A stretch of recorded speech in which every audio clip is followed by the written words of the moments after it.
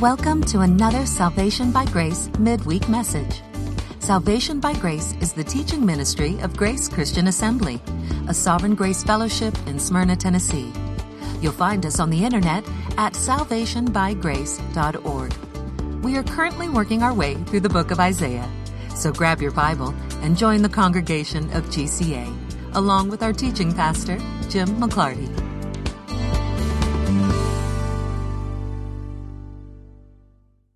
We are in Isaiah chapter 60 tonight. There are only 7 chapters, including tonight, until we reach the end of Isaiah. Which means, if you have any ideas about what book you think we ought to begin in the new year, let me know. I will tell you that I am leaning toward, rather than going to Jeremiah and continuing to pound away at the same themes that I think we've seen very clearly in Isaiah, thinking about going back to the poetry books and might spend some time in the book of Psalms if I can figure out a suitable way to approach them. So that's my opinion. If you have another opinion, by all means, let me know. You folks on the internet, you know where to find me. Jim at salvationbygrace.org. Let me know what your opinion is. I think by now in the book of Isaiah, you really ought to have a good feel for the major themes of the book.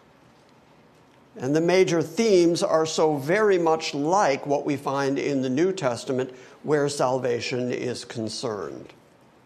Because what we've seen repeatedly is Israel's absolute guilt, that they are depraved, they are chasing other gods, they have broken God's law continuously, and he states over and over what their sin is. He repeats it to them over and over so that they understand how completely guilty they are, and he has pointed out how incapable they are of saving themselves. You've heard me say for many years now, the solution to your problem cannot be you. Same thing for Israel. The solution to Israel's problem cannot be Israel, because Israel is depraved and sinful. And so then we have seen God repeatedly say, I'm going to punish you for your sinfulness, but I'm not going to lose you. Because the second theme that we see in the book of Isaiah is this glorious future for Israel that just keeps coming up and coming up and coming up. And the contrast throughout the book is absolutely huge. The contrast is between horribly guilty, God-hating, law-breaking sinners being saved by the grace of a glorious God who made promises to Abraham, Isaac, and Jacob, their forefathers, and then makes promises of a glorious future to those selfsame people. And in the midst of the book, he tells us how he's going to accomplish that through his suffering servant. And that pretty much is the gospel. When we get to the New Testament and we read that we ourselves are depraved, sinful people, and then you ask the question, well, then how can anybody be saved? The answer repeatedly is grace. It has to be grace. It has to be the kindness of God, or else nobody gets saved. So the big picture, the big story that God is telling and has been telling for thousands of years hasn't changed. Whether we're talking about Isaiah, whether we're talking about Paul, who leans very heavily on Isaiah, or even, as we're going to see tonight, the book of Revelation leans on this part of Isaiah. And this part of Isaiah, Isaiah 60, is once again God promising this astoundingly glorious future to Israel. I heard just today a very popular post-mill online guy doing some teaching out of Isaiah 40 and 41. And because he was talking within the confines of God's sovereignty in salvation, he kept declaring that these things were true, completely true, literally true, had to be true. But of course, he completely ignored the parts of Isaiah that also say, oh yeah, and glorious future for Israel. Because his theology, his eschatology, demanded that he ignore all that. And yet it was amazing to me to hear him say, but these things are literally true in an isolated sense within Isaiah. So let's put up a ground rule for a moment. If you're going to argue that some part of Isaiah is literally true, like Isaiah 53 and the coming of Christ and the dying of the suffering servant for the saints, for all his people, if that's literally genuinely true, then you don't have the jurisdiction to say that other parts of Isaiah are not true. You got to take the whole thing. You either say none of it's true or you say all of it's true. And if all of it is true, that's the stance I'm taking, all of it is true, and if that's true, that means Isaiah 60 is true. And wait till you hear what Isaiah 60 promises. So if you believe that Isaiah 53 is a true representation of Christ to come, and if you believe that Isaiah 40 and 41 are literally true in God's control over human history, then you also have to say that Isaiah 60 is true, and therefore it's impossible to deny God's faithfulness to national Israel. Isaiah 60, starting at verse 1. Well, no, we can't do that. Isaiah 59, starting at verse 20, because this is all the same thought. And a Redeemer will come to Zion. Some of your translations will say a Redeemer will come from Zion, because there's no real telling what the pronoun should be in the Hebrew language there. In fact, I don't think the pronoun exists. I think it's added for English translation. Is that correct, Steve? Redeemer will come Zion. Come Zion, that's what I thought, yeah. And so translators have added the adverb to give you some sense of whether he's coming to Zion or from Zion. Either way that you read that, you still have to admit that the Redeemer and Zion, Jerusalem, are intimately connected. He's coming to Zion, he's coming from Zion. Either way you want to read that, I agree. Because he's from Zion and he's coming to Zion, as we're going to see in the remainder of this chapter. A Redeemer will come to Zion. And to those who turn from transgression in Jacob. Let's be very specific. Who's Jacob? Israel. Jacob is Israel. But whenever God wants to remind national Israel of their sinful estate before him, he calls them by the name Jacob. Heel catcher, supplanter, liar. That's who you are. You're sinners, and I am your Redeemer. To those who turn from transgression in Jacob, declares the Lord, that's who the Redeemer is coming to from Zion. And as for me, this is my covenant with them. With who? With Jacob, with Israel.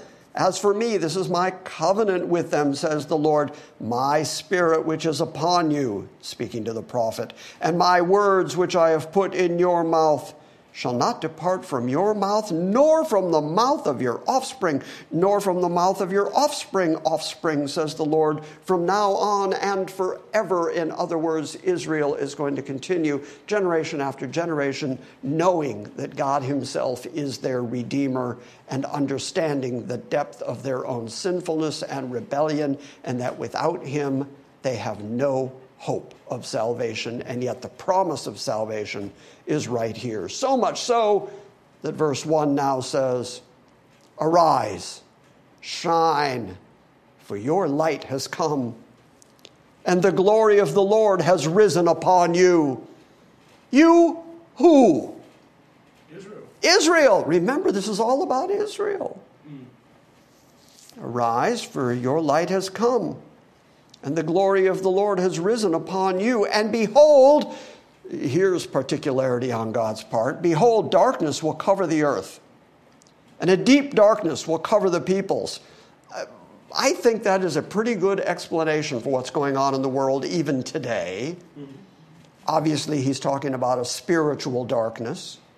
And remember that Paul said, we wrestle not against flesh and blood, but against principalities and powers, and the rulers of the darkness of this world.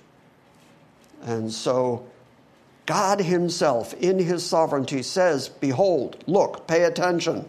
Darkness will cover the earth, and a deep darkness will cover the peoples.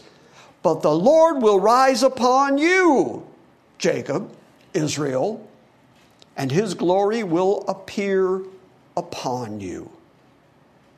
And nations, the Gentiles, the Goyim, and nations will come to your light, and kings will come to the brightness of your rising.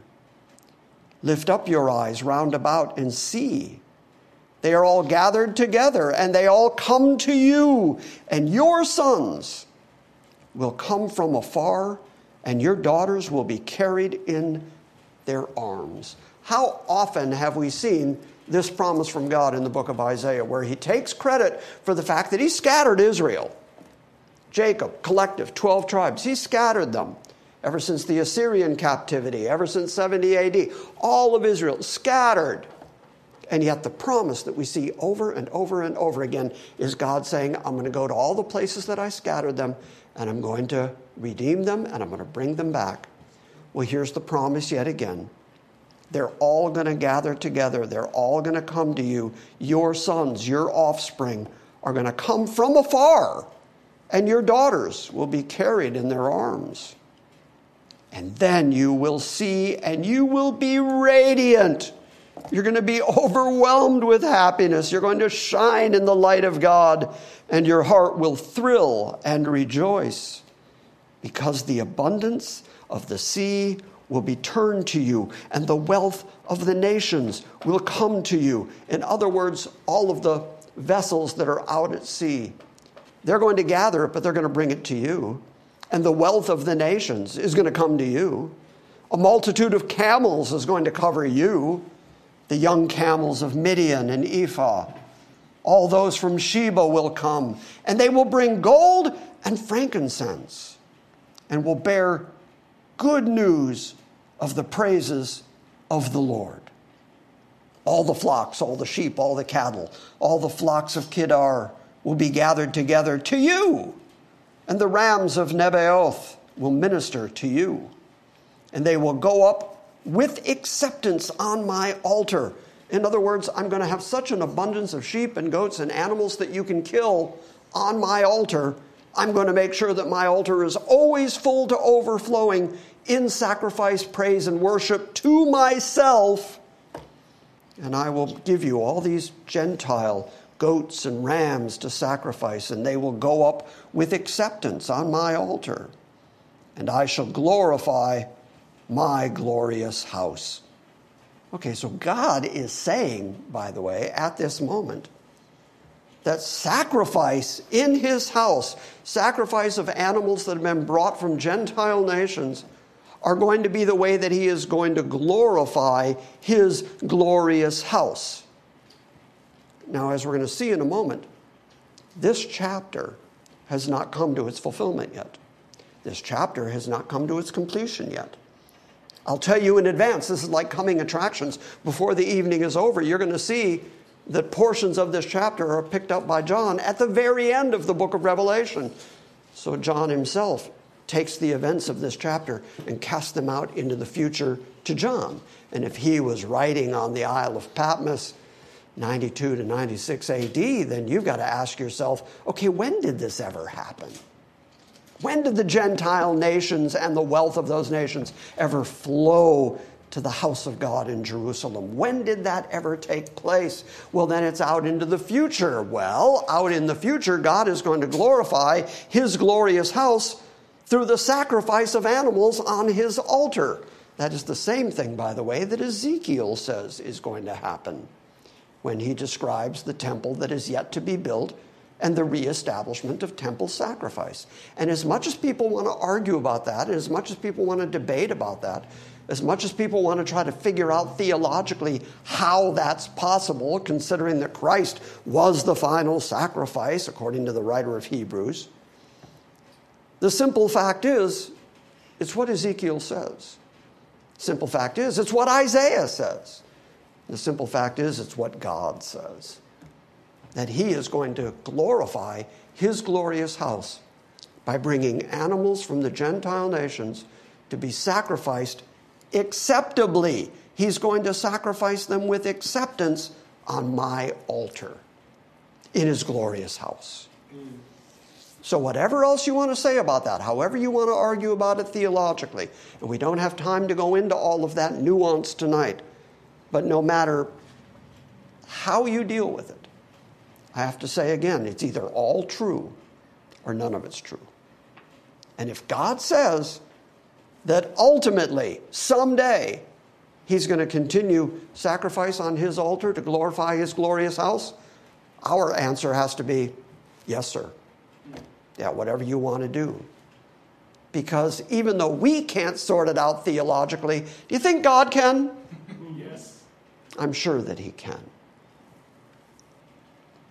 All the flocks of Kedar will be gathered together to you, and the rams of Nebaioth shall minister to you, and they will go up with acceptance on my altar, and I shall glorify my glorious house. Who are these who fly like a cloud, and like the doves flying to their lattices? Doves flying to their lattices is, have you ever seen a bird in the house? Have you ever opened the door and a bird flies into your house? I can remember one time at my grandmother's house years ago. When I was a little kid, she opened the front door there in Dearborn, Michigan, and a bat flew in the house, came right in the front door. Well, they don't go to the floor. Winged creatures go up. They fly up into the lattices of the roof. They fly up. And so that is the image that God is using here. The same way that doves fly up into the lattices. That's how I'm going to be raising up Israel, lifting them up, bringing them to their glory. Who are these who fly like a cloud, way up in the sky, like doves up into their lattices? Surely the coastlands will wait for me. We have seen reference to the coastlands repeatedly in the book of Isaiah. The furthest distance west from Jerusalem would be the coastlands that run along Spain and run along France, Portugal, that area, and then out to England, to the Tin Islands out there. And so those are the furthest distances that God has scattered his people. So when he makes reference to the coastlands, he's talking about his people that have been scattered as far away as the coastlands. And yet he says the coastlands are waiting for me. The ships of Tarshish will come first. Tarshish was one of the largest trading and shipping communities in the Middle East. The ships of Tarshish brought great wealth and brought stuff from far away. And yet these ships of Tarshish are going to come first to bring your sons from afar. And their silver and their gold from the ships, their silver and their gold is going to come with them. For the name of the Lord your God and for the Holy One of Israel, because he has glorified you. Who's you? Israel. Okay, so there's a firm promise from God right there.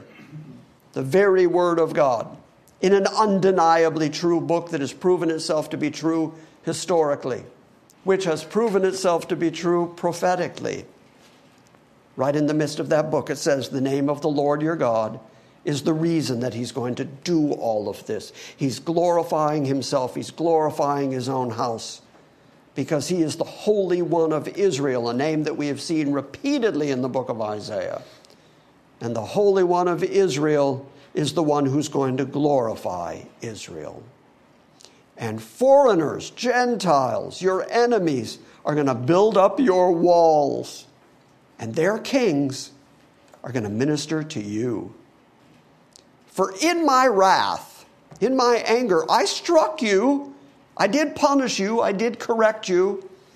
This is why the writer of Hebrews says, whom the Lord loves, he chastens. He corrects every son that he receives. Same thing with Israel. In my anger, in my wrath, I struck you. But in my favor, in my kindness, by my grace, I have had compassion on you.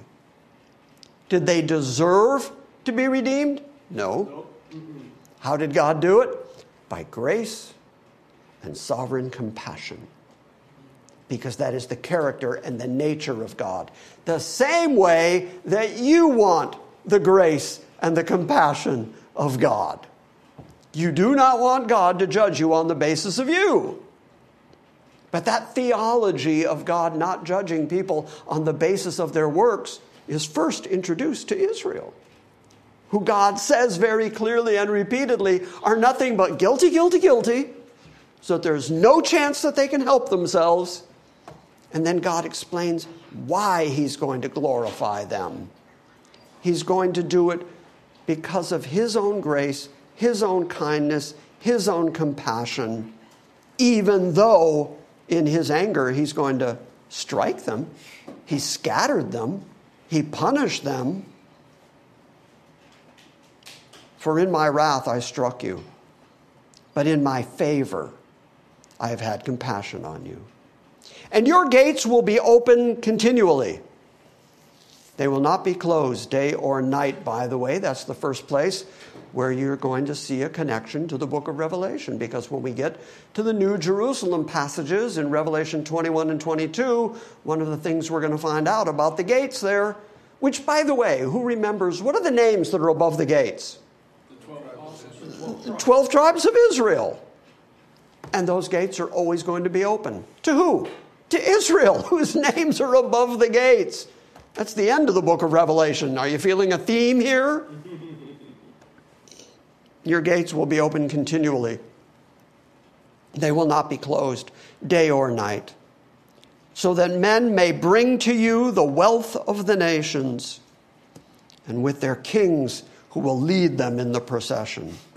So even their kings, even their rulers, are going to be participant in bringing the wealth of the nations to Jerusalem to worship the only God who is. For the nation and the kingdom which will not serve you will perish.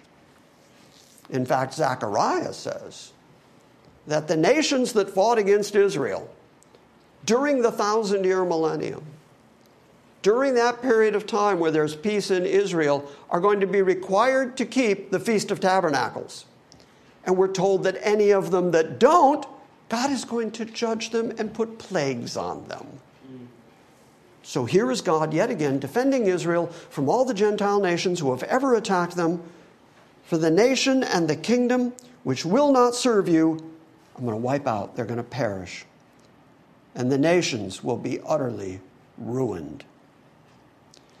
The glory of Lebanon will come to you, the forest of Lebanon, where all the trees came from. You may recall that David, when he was building his house of cedar, that the cedars came from the king of Lebanon. That's where the best lumber and timber would come from. The glory of Lebanon will come to you, the juniper, the box tree, and the cypress together, to beautify the place of my sanctuary, and I shall make the place of my feet glorious. So all of this so far is about God glorifying himself. And part of the way he glorifies himself is by demonstrating his graciousness and compassion to people who simply cannot and do not deserve it for his own worship and for his own glory. So he is going to make sure that the wealth of nations comes in to Jerusalem so that he can beautify and glorify the place of his sanctuary and make the place of his own feet glorious. And the sons of those who afflicted you are going to come bowing down in front of you. And all those who despised you will bow themselves at the soles of your feet. And they will call you the city of the Lord, the Zion of the Holy One of Israel. Eventually, according to Israel, according to God, the Gentile nations are finally going to admit that the only God who actually exists is the God of Israel. The only God who has demonstrated himself throughout history. The only God who can actually glorify himself. The only God who can actually think and speak. The God who herein Isaiah said, in challenging the other foreign gods and the idols, he said, which of you can tell the future? I do it. And then he went on and said, and which of you can tell the past and why it happened? Because it's all happening according to his plan. And he continues to demonstrate his singularity, his sovereignty, his supremacy by the fact that he not only declares the future in prophecy, but that he is the only God who can explain the history of the world to you in a way that actually makes sense. Because he can tell you not only what happened, but why it happened. Because it's all according to his plan. They, the Gentiles, are going to call you, Jerusalem, the city of the Lord, the city of Yahweh, the Zion of the Holy One of Israel. Whereas you have been forsaken and hated, with no one even passing through you. They were, in fact, destitute. God did, in fact, scatter them. I will make you an everlasting pride, a joy from generation to generation. Okay, quick question. Has that happened yet? No. Is Jerusalem at this moment a source of great pride for all the Gentile nations and kings? No. We'd have to say no. But is that promise true? Yes. We just read a very plain, very clear promise from God. Is it true? Well, then it has to come to pass. The same way that on Sunday we were looking at the introduction to the book of Revelation, and we read that God gave a revelation to his Son, who then gave it to an angel to bring to John, his slave, so that John could show it to his other slaves, the things which must come to pass shortly or quickly. Have to. It has to happen. Same thing here in Isaiah. This has to happen. And that means it is impossible, biblically speaking, if you're consistent with the theology of the Bible, if you actually pay attention to what the Bible actually says and not what you think it says or wish it said, if you just stand toe-to-toe with what the Bible says, it is impossible to deny God's election and future plans for Israel and Jerusalem. It's spelled out in black and white right here, and either you believe the Bible or you don't. It's that black and white. It's that plain. And I am astounded at the people who deny it. Whereas you have been forsaken, says verse 15, and whereas you have been hated with no one passing through you, I will make you an everlasting pride and a joy from generation to generation. And now the other Gentile nations are going to provide for you and are going to succor you and are going to provide for your welfare and give you food to eat. God puts it this way: you shall also suck the milk of nations.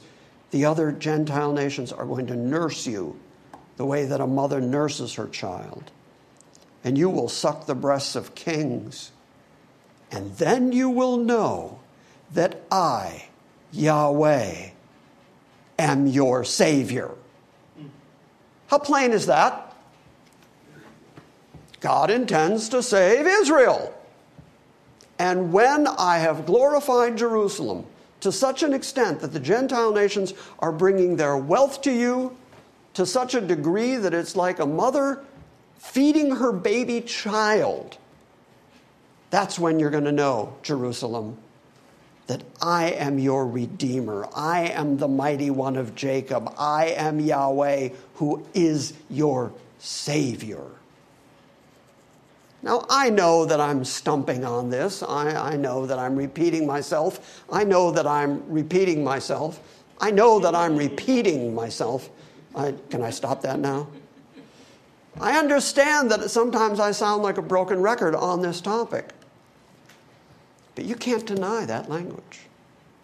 And if you do, you're denying the Bible. That language did not come from a particular eschatological bent.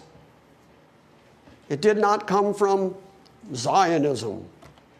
It did not come from any political move. It came directly from God, who declared himself to be the Savior of Israel, and your Redeemer, the Mighty One of Jacob. This is all about Jacob.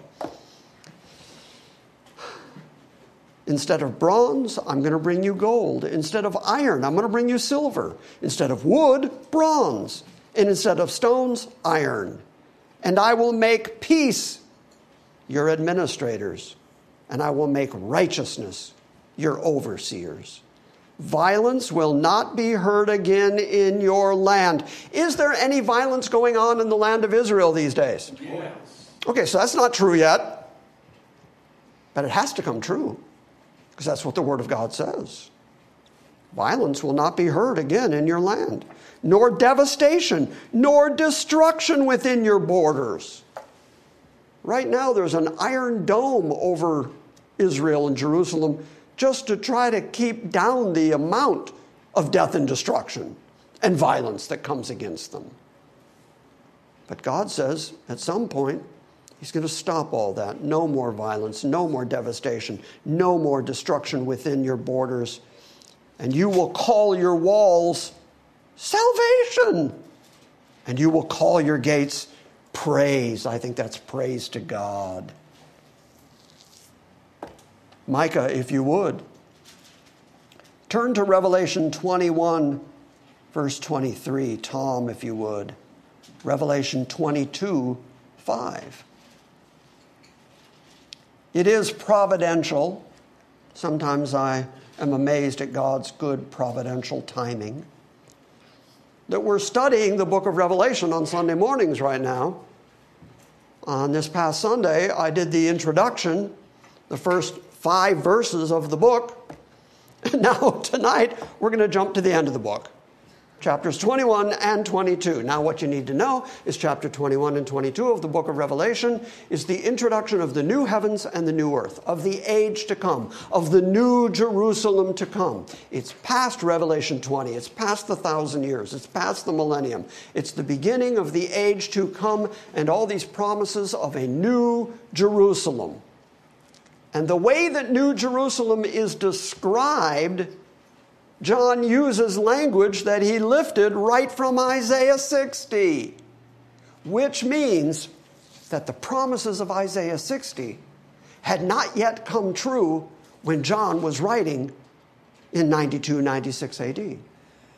The same way that Isaiah cast it out in the future, 700 years later, John wrote about it and cast it out into the future, and makes direct reference to this very passage.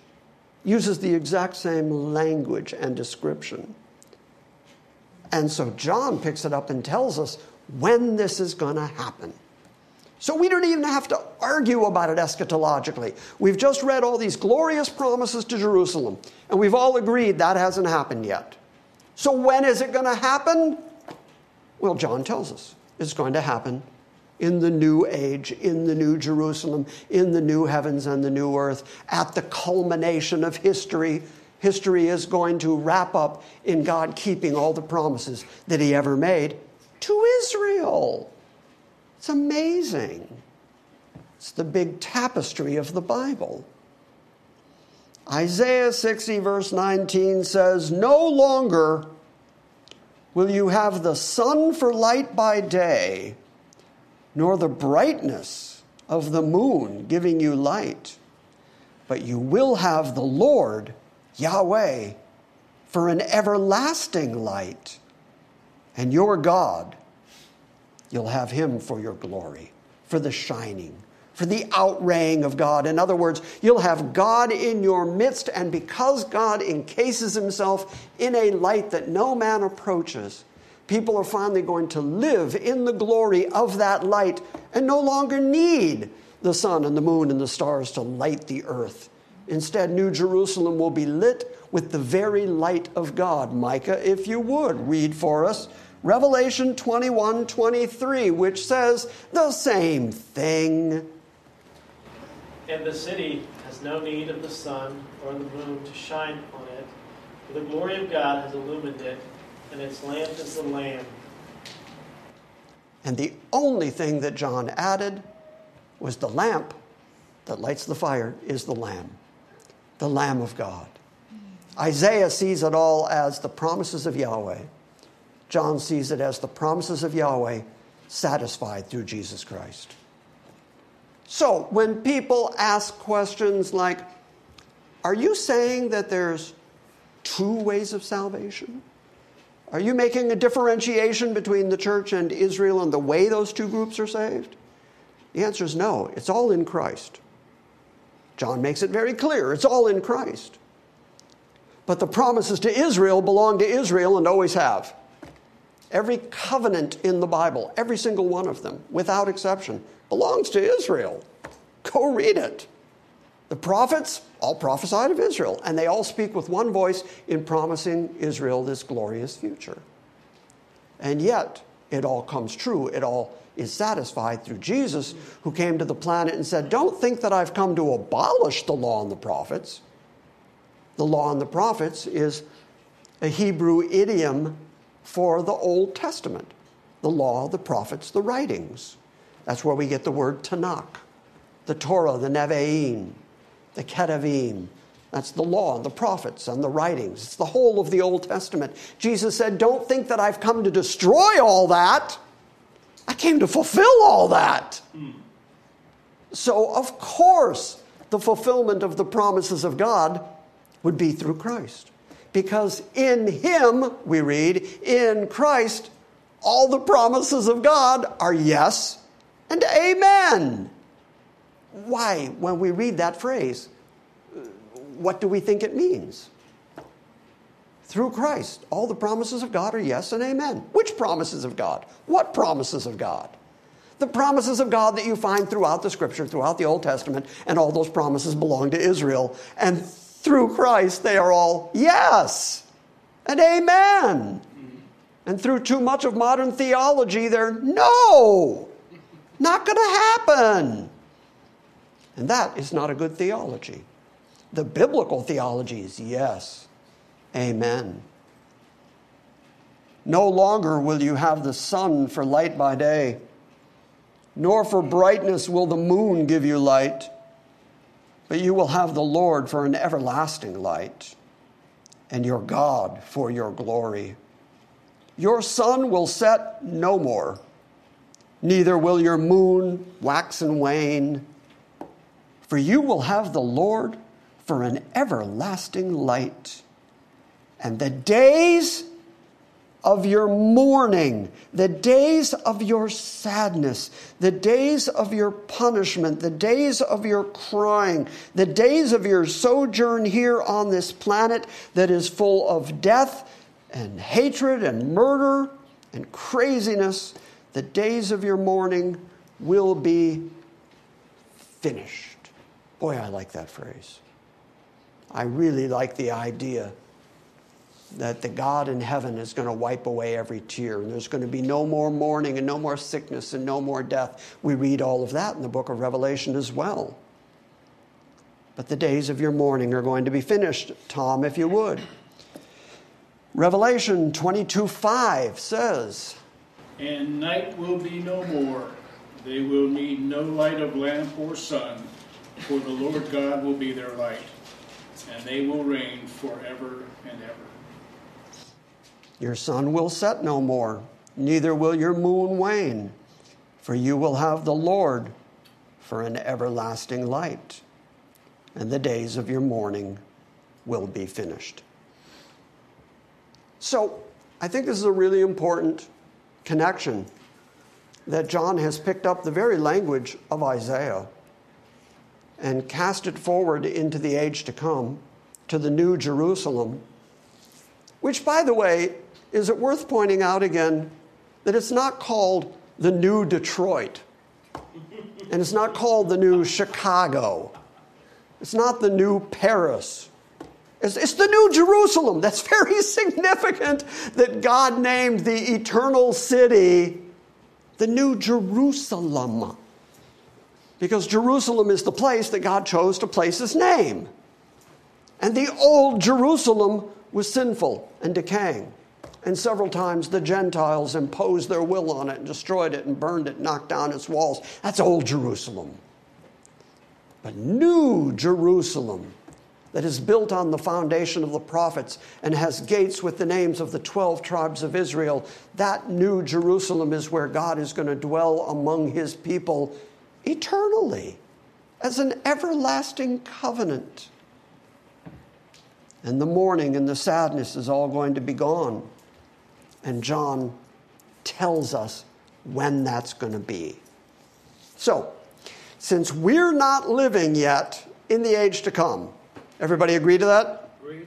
Okay, so since we're not living in the age to come, those promises of restoration for Israel, now that we know when they're going to happen in the age to come, new heavens, new earth, new Jerusalem. Now we have to conclude, we have no other choice but to conclude that this is true. Because now we even know when it's going to happen, and it's not now. So, too often people look at the world as it is right now. And they say Jerusalem's a mess right now. And they say Israel is scattered right now.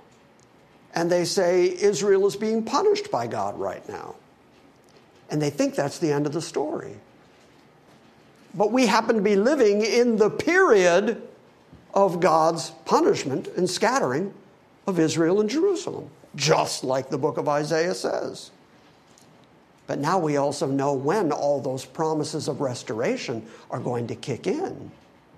And we're going to see so much of that as we go through the book of Revelation. So the more familiar you are with these prophetic concepts, the more familiar you're going to be with it when it shows up in the book of Revelation. What are the 144,000, 12,000 from each of the 12 tribes of Israel? What is that about? It's the beginning of God restoring all 12 tribes of Israel to bring them back to Jerusalem, to start preaching, to start glorifying himself, to start establishing all the stuff that he has promised to do. All the puzzle pieces are there. We just have to stick them together. But my point is, and I do have one, my point is, it's all true. And you have to say it's true, or else the Bible's not true. And just because circumstances in the world today don't line up with that, doesn't mean it's never going to line up with that. It's going to happen. Isaiah's got a tremendous batting average going. You have heard my definition of faith. For many years now, I have said that faith is standing on the Word of God and reckoning it as more true than your circumstances. And the circumstances of the world right now don't look like what Isaiah is describing. Faith is, this is the very Word of God, therefore it has to happen. And just because it hasn't happened yet doesn't mean it's not going to happen. How many people in here believe Jesus is coming back? That'd be everybody. We all believe Jesus is coming back. He's been gone for 2,000 years. Whole generations of human beings have come and gone on the planet, and it hasn't happened. Does that mean it's not going to happen? No, our faith is, it's going to happen. It's still going to happen, even though it hasn't happened yet. Our faith is also, every single word of God through Jesus Christ is going to come to pass and is going to be true, despite the fact that we haven't seen it yet. But we know it's going to happen because it's God's word. And we know Christ is coming back because it's God's word. And we know we're going to be saved by grace through faith, through the finished work of Christ, because it's God's word. And so if you're going to stand on God's word consistently, you have to admit that God has this glorious future in mind for Israel. Verse 21, then all your people will be righteous. How? How is Steve, whether I'm talking about Steve number 1 or Steve the sequel, how is Steve going to have righteousness? Because I know both Steves, and I know some of their backstory, and not righteous. How are they going to get righteousness? God is going to impute righteousness to them because of the finished work of Christ. How is Israel going to get righteousness? How are the people of Israel going to be called and actually be righteous? Same way we are. And if God can do it for you, he can do it for Israel. And how dare you say that just because he's doing it for you, he won't do it for Israel? That's bad theology. All your people, Israel, will be righteous. And they will possess their land forever. Do you think God, who is eternal, do you think he knows what forever means when he says forever? I mean, after all, there is a kingdom coming that is a forever kingdom. A kingdom that will not be destroyed. A kingdom that is everlasting. And part of that kingdom to come is that Israel possesses the land that God gave to Abraham, Isaac, and Jacob, and they possess it forever. And they have been in it and out of it, and in it and out of it for thousands of years. Does that mean it's not a forever promise? No, faith is that God said, it's going to be yours in perpetuity. It's yours forever. It's going to belong to you and your children. And I'm even going to go get your children from all the places that I scattered them, and I'm going to bring them back to this very land. And then I'm going to make the Gentile nations bring the wealth of the nations to you, and you're going to be the glory of the nations here on planet Earth. It's a pretty amazing promise. Why is he doing it? Why is he going to do it that way? Your people will be righteous. They will possess the land forever. They will be a branch of my planting. They will be the works of my hands so that I may be glorified. God is in the enterprise of glorifying himself. And part of how he's going to glorify himself is to do all of this for undeserving Israel, so that they recognize that he's the only God who could possibly do this. And they are going to glorify him. They are going to be his people, and he is going to be their God. And he's doing all of that, including saving you, for his own glory. To the praise of the glory of his grace. That's Pauline language in Ephesians, that God does all these things to the praise of the glory of his own grace. That's why God does these things. It's why God does the impossible. Why he would take a people group like erring, rebellious Israel and then say, watch this, I'm going to save them. I know it's impossible. I know that's ridiculous. And I'm going to do it. Why? Because only I can. And I'm going to demonstrate that only I can do it. Only God could save somebody like Micah. Only God could save somebody like Ken. And you know, when I mentioned you, Micah, April nodded too hard, too vigorously. I just wanted to point that out. Only God can, and he's doing it for his own glory. And never forget that. Because at some point, you're going to wake up and you're going to say to yourself, I must not be saved because a saved person wouldn't be like this. I wouldn't act like this. I wouldn't think like this. I wouldn't be like this if I was actually saved. You're not being saved on the basis of you. You're not being saved on the basis of your personal righteousness or perfection. You're being saved to the praise of the glory of God's grace. As a result of that, because you have knowledge of that, you will do good works that follow salvation. But those good works are never the cause of your salvation, because the cause of your salvation does not reside in you. The cause of your salvation is in Jesus Christ and in God himself, who is showing the glory of his grace. He did it for Israel. He's doing it to this day. He's doing it for you. We're nearly done. This is the work of my own hands, so that I may be glorified. And the smallest one of you, Israel, the smallest family, the weakest of you, will become a clan. Now, some of your translations at that point will say the smallest of you become thousands. The idea is that God is going to increase Israel so dramatically that even the least of the people of Israel are going to become massive families. And the least one, the most insignificant of you, will become a mighty nation. I the Lord will hasten it in its time. Boy, I like that phrase. I will do it, and I will do it quickly. If this sounds familiar, it's just like the beginning of the book of Revelation. I will do it, and I will hasten to do it, but I won't start doing it until it's time. And we know when the time is. After the 1,000 years of Revelation 20, into the new age, into the new heavens and the new earth and the new Jerusalem, that's when it's time to do all this. And I am completely confident that God is going to do every single detail of it because it is all part of God's glorification of himself. Therefore, he is not going to fail to do any one part of it because God doesn't fail to glorify God.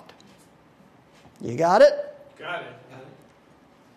So by the way, if God is in the enterprise of glorifying himself, what should we be occupying ourselves with? Glorifying God. It's glorifying God. We shouldn't be going, well, he's got it. He's got that whole glorification thing covered. No, we should be thinking God's thoughts after him and performing those good deeds that God has prepared for us in the glorification of God and in the advancement of the Word of God that declares these marvelous, marvelous things. And the more you know and the more you understand, not only about the prophecy of the Old Testament, but of God's declarations of how he's glorifying himself in the salvation of Israel, the more confident you can become in the grace of God saving you. Because it's the same God using the same grace, the same technique to save every one of his people. Make sure they know how guilty and how helpless they are so that he gets all the glory forever. Same story. I was told 2 nights ago by a listener in Florida. He said, every time your congregation says goodbye to the internet congregation, I always reply, goodbye. So for his sake, say goodbye to the internet congregation. Goodbye.